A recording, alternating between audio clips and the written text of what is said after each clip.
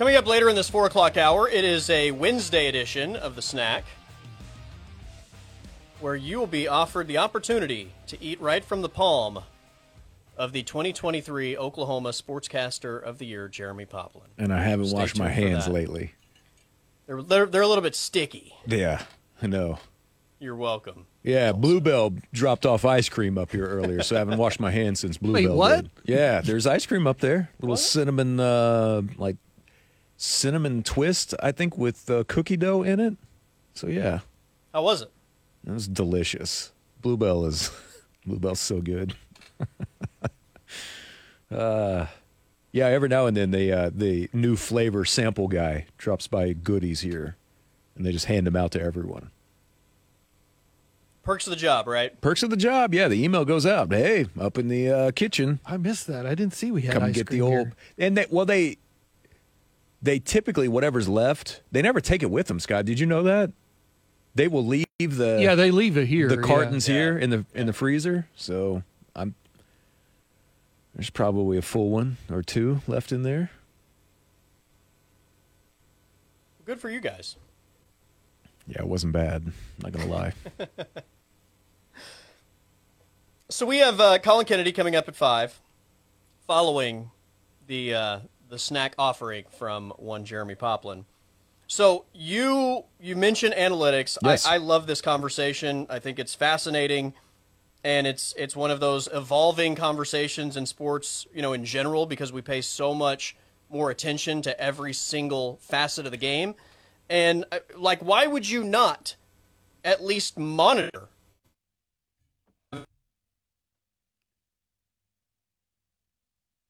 Yeah, I think we might have crossed the line there where we lost him for a second. Basically, what we're talking about is the analytic conversation that has happened in the NFL since this past weekend during the divisional round games, where we had an instance in the major one. And by the way, there's instances every single week in the National Football League and also in college football where analytics has started to creep more and more into the conversation and has now for the last several years. But it feels like that it's at that tipping point where it's become more ingrained in people. And a lot of it, because you will hear with some of the arguments that have been made on even the broadcast side of things, like with Greg Olson. Greg Olson was trying to defend something that Michael Wilbon had called out the broadcasters for on PTI about how broadcasters just talk about analytics and they don't even question anything, the judgment of any of the head coaches. And Greg Olson's point is, hey, as a broadcaster, my responsibility and our responsibility is to provide you with information that's happening in the current state of football. And to Greg's point, and Greg is 100% correct on this, he's like, we talk about it from a perspective of the amount of conversations that are happening on each and every single sidelines, not only in the NFL, but the conversations that are happening on sidelines in college football as well. And if you think for a moment that none of those are happening, that it's all just intuition and gut from a head coach now in the National Football League, you are 100% wrong. Everybody has a version of this that they do. Now, not every coach follows the same path. Not everyone is 100% follow it by the book according to what the math says, and not all of them are 100% just go straight off of your gut. It's typically a blend, but it's just the conversation that are happening. And also, too, what doesn't help in some people's opinions are when the networks have sometimes the stats that pop up on the broadcast about, hey, in an instance like this, analytics says you go for it this amount of time. But it's never 100% confirmed one way or the other. And I think that's where a lot of the argument and the yelling back and forth comes from, is that, the analytics people are convinced that you are a freaking moron, that if you don't follow the math every time. And then old school people are convinced that you are a freaking moron if you don't go off of what your gut feeling is or intuition on this. And there's a happy medium somewhere. The problem is that in 2024, and it's been this way for the last couple of years, and I don't know when the end is. I don't. Probably when we, I think, get a little bit further away even from this time period in football. But the problem is that we live in a time where the two ideas have intersected in the timeline. And of course you're going to have these arguments. So for anyone on either side to be completely just up in arms and angry about what one side thinks compared to the other, hey, buddy, you better calm down for a little bit, because we're going to be in this time frame now for a while, because we, the general we, are part of the fortunate group that gets to live when the analytics side compared with the old school mind meets for the very first time in open conversation. And it's not going anywhere. And there's never a 100% certain way that you should do this and a 100% way that you shouldn't. That's where it's all fascinating to me, is just to see how everyone gets up in arms and angry with each other over this. And all it means is that we need a little bit more understanding. Analytics people need to understand that, hey, you know what? Maybe boomers might have a good idea every now and then. And the other side maybe need to understand that, you know what? We live our life by math. As much as I hate math, if we didn't have math, guess what? We wouldn't have bridges. We wouldn't have hardly anything that we do. Like, math is good. Math is good. As much as I hate it, math is good. And both sides need to have an understanding of that. Yeah, I mean, look, I think we get way too carried away with analytics. That said, to ignore it would be foolish, right? To not take advantage of something that could potentially assist you in some area of the game would be foolish, but it's your job to understand what that data means in terms of applying it to your football team or baseball team or whatever we're talking about, right? And how you can make those numbers work for you. And this is where I think the breakdown comes into play. Everybody just looks at these numbers, right, and assumes that you apply that to every team in the league, right? That's moronic. Right? Are we going to say that having Patrick Mahomes at quarterback and what you would do in a certain situation is the same thing as having Desmond Ridder as your quarterback in the exact same situation? That would be moronic, right? Yeah. If we treated Desmond Ridder like Patrick Mahomes, you would be a complete idiot. So I think with analytics, you have to understand what your strengths are, what your weaknesses are, what the strengths of your opponent is, right? And apply the analytics that way. And if it works when you apply it that way, then take advantage of it. But if you're just ignoring the context of any situation to just go off of numbers, that's also moronic. Yeah, because any generic statistics class, you learn something very quickly off the top, which is you can skew numbers and statistics in any form or fashion to tell you a variety of different outcomes. And I do think there is some of that. And I think the term that probably needs to get brought up more in these conversations on both sides are variables. What you're talking about is a variable, because that's right. The instance of that you used, which is Patrick Mahomes compared to Desmond Ridder, poor Desmond Ridder in this conversation. The other one that you would use on defense is, so you mean to tell me that you're going to apply the same scenario to this as if it's the Carolina Panthers defense compared to the 2000 Ravens defense or 2001 Ravens defense? Like it's not. What about the variable? What about a play in which Fred Warner is out? Fred Warner is over in the blue tent right now getting checked out. You know, what the variable does that play? And how many of those are there in a game? How many of those are there in a singular moment? There are hundreds and thousands of those that happen all the time. So, yes, you're correct, and that needs to get added. But that doesn't mean that you just, like, the Michael Wilbon stuff doesn't mean you just completely throw it out the window at all. Because that would also be absolutely foolish to do. And we've seen a lot of this with baseball, and it depends on the organizational standpoint of whether or not, like, how much pull the manager actually has. Are we letting the manager actually manage, or are we just going based off of the numbers? And I know that drives some people crazy because we're taking out the human element of things like this. I completely understand how that's going to be frustrating, but to also bring it back around to Greg Olson's point, They're still happening, whether you like it or not. This is the version of football that we currently exist in. You can't just absolutely deny either side and what their feeling is. And you know my philosophy, the same thing I take with Mike Gundy. Hey, operate your program the way that you want to. It's your program. You're the head coach. Operate it the way that you want to. But it's never as cut and dry as what we think it is. And it's the same reason, and I heard Greg Olson say this, I brought up Greg Olson now so many times, third leg Greg, is that to me, we get so caught up in what the outcome is.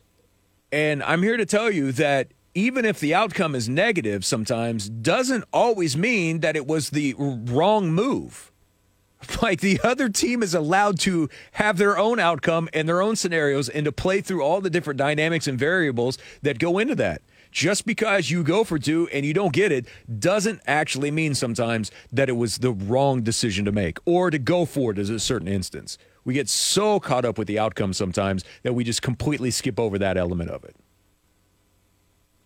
Yeah, I had a boss once. I worked at this place. I had a boss. And every morning we had a meeting with the boss and all the staff, right? And this meeting lasted an eternity. Ooh, is that in radio? Day. No, it wasn't radio. Okay, thank God. It lasted at least an hour every day, right? It was a brutal way to start the day. You just sit there, and so much of the information doesn't apply to you, right? Like, you're going over all this, and you're like, why am I here? This doesn't apply to me. So one day, I go to the boss, and I say, these meetings are brutal, right? Like, you just said that? Yeah, and I said most of what we're talking about doesn't even apply to my position. And he said, I know that. He said, I can't have individual meetings with every person in their different job throughout the day. That would take me 3 times as long, right? To call every person in the morning, go over certain things. It's like, that would take forever. It's easier to put everybody in a room. We go over everything. And here's the key phrase. You take out of that meeting what applies to you and forget about the rest, right? There's information in that meeting that applies to you. That's what you hold on to, and forget about the rest. If it doesn't apply to you, then don't worry about it, right? Yeah. That's what he told me. I still had to sit through the meetings, and they were boring. But that was how he answered. Okay. And I look at analytics kind of the same way, right? You have all this information. Not all of it applies to you and your team and the way your team is built and your situation. So you don't want to ignore it completely because there's valuable data there that could potentially give you an edge, but you don't follow it across the board because there are going to be certain elements of data that don't apply to the way that your team is built or your strengths or your weaknesses or who you're playing or who's in the game and who's not in the, right? Like, you have to understand what applies to you and what doesn't. So the Buccaneers offense stinks. Let's go to the specific instance that we're talking about here. I got some of these numbers.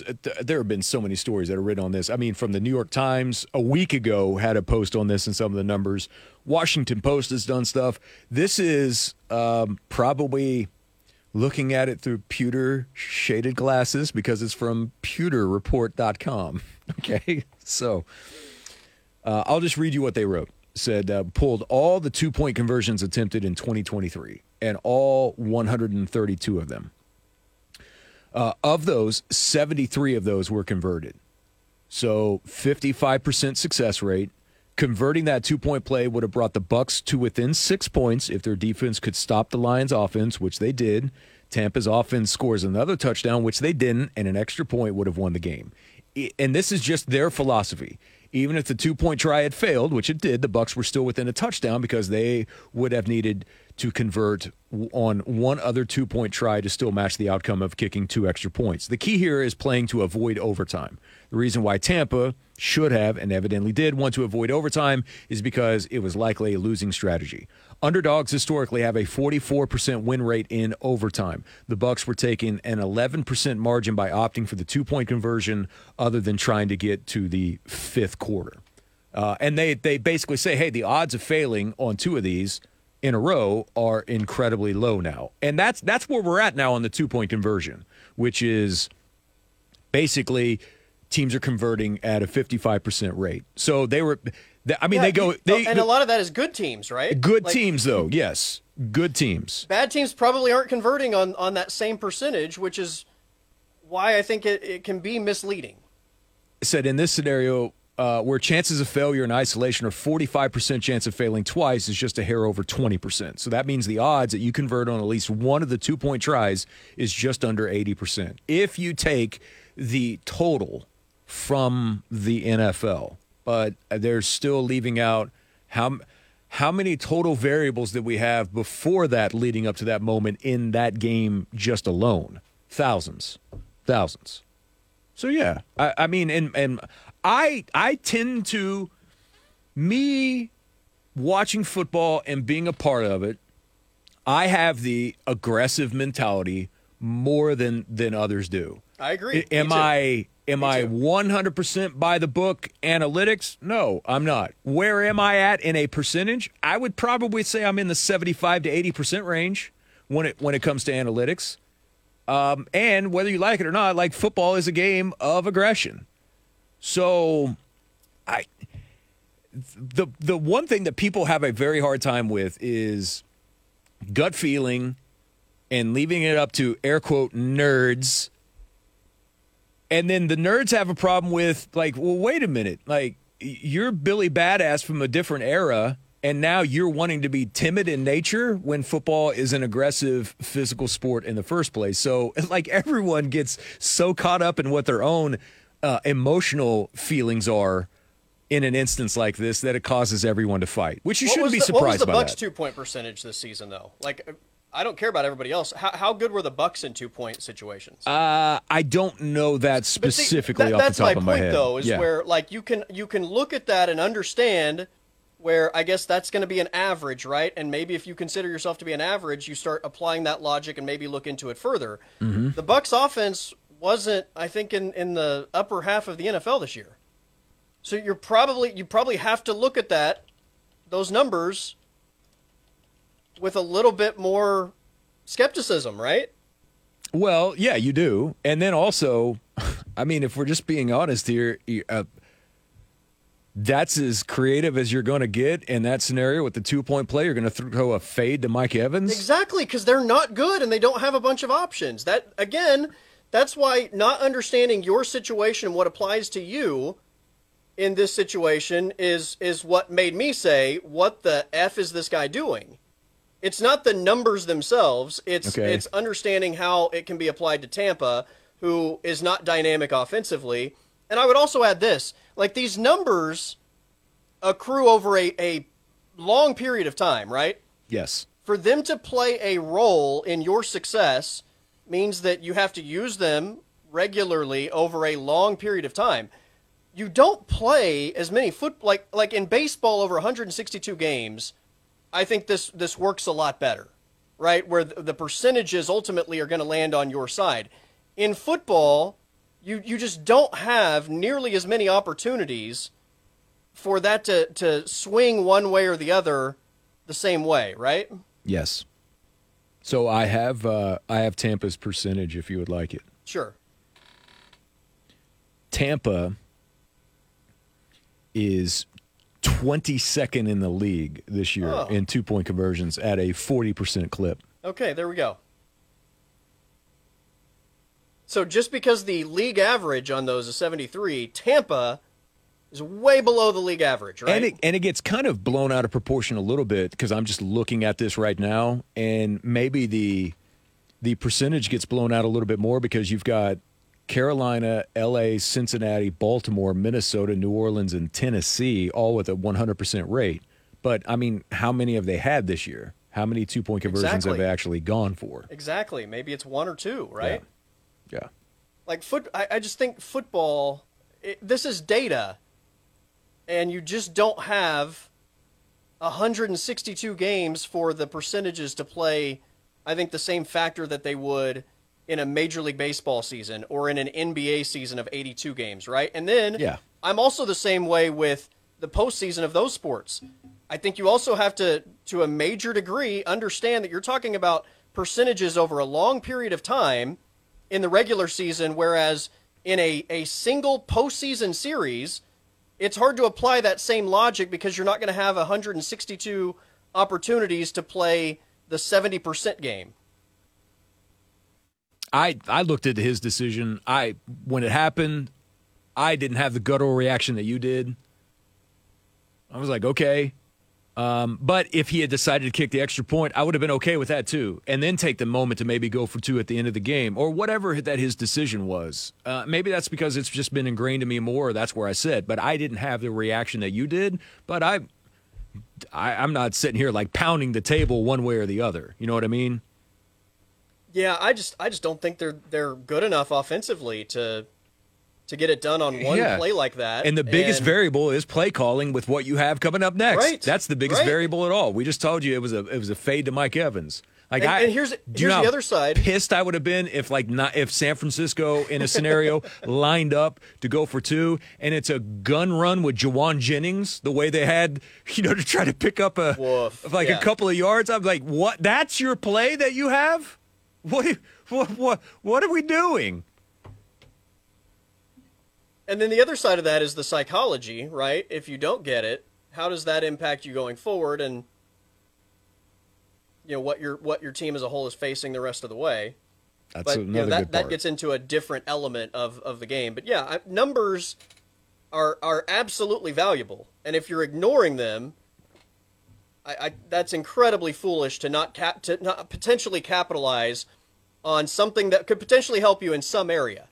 But to think that it's going to help every team in every situation is equally as foolish, because the numbers are numbers. They may not apply to what your situation is. I mean, there are some people now that are like, hey, if you're on the 50 other side of the 50, I mean, even if it's like at the 49 and you don't go for it, you're a dummy. Like, man, I get what you're trying to say there now, but there's a big difference to me between being at the 35 and, say, the 49-yard line. Yeah, of course. And like, I know we've had this conversation many times with Gundy over the years, not necessarily as much this year, but in all these other years where they've had so much trouble on the line of scrimmage, right? And they have not been able to run the football on demand, and they're losing the line of scrimmage more often than not offensively. When people go off on Gundy for not going for it on 4th and 1, I'm like, what have you been watching for multiple seasons now that suggests that is a strength of the Oklahoma State football team and they should let the game ride on a 4th and 1 when the offensive line loses way more than they win? That's ignoring what you do to just play the numbers game. Yeah. Let's run quarterback power with Gunner. Yes. By the way, speaking of Gunner, no, the post that was going around about Gunner committing to Alabama is not real. I can't believe I have to tell people that. No, it was fake. That was not a real post at all. Someone has a fake Gunner Gundy account. Did you see that? I missed that. Okay, yeah. We had a text that came in earlier today. It was like, what? Gunner Gundy committed to Alabama? No, it was fake. It must have been a really good Photoshop, huh? It was a decent Photoshop. It could have, I mean, if it was Colorado, I might have jumped on here and said, Dion has done it again. But I did not get caught again. Because he's not at Alabama because he's at OU.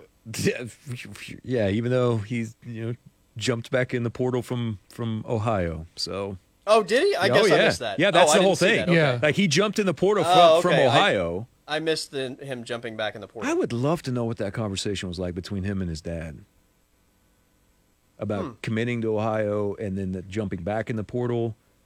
So yeah, that's the reason why it happened, is because he jumped back in the portal and then someone made an entire fake account of Gunner Gundy. I mean, with the same background pictures, everything. Same dumb Aaron Rodgers photo on the header and everything else, and then made this big post about him committing to Bama, and there were people that fell for it. Oh. I've been there, been got. I got the audio to prove it. Me too, man. Me too. Stupid Adam Scheffler. Adam Scheffler. Adam Scheffler, yeah. Fantastic. Adam Scheffler. And all those people that got burned by fake Woj bombs. Yeah, all the time, man. Yeah. All the time. All right, let's take a timeout. I'm Colby Daniels. That is Jeremy Poplin and Scott File in the Tulsa Oilers hockey studio. We have a snack coming up in this 4 o'clock hour and Colin Kennedy in the 5 o'clock hour. You're listening to the Blitz 1170, and we are streaming on the Blitz 1170 app.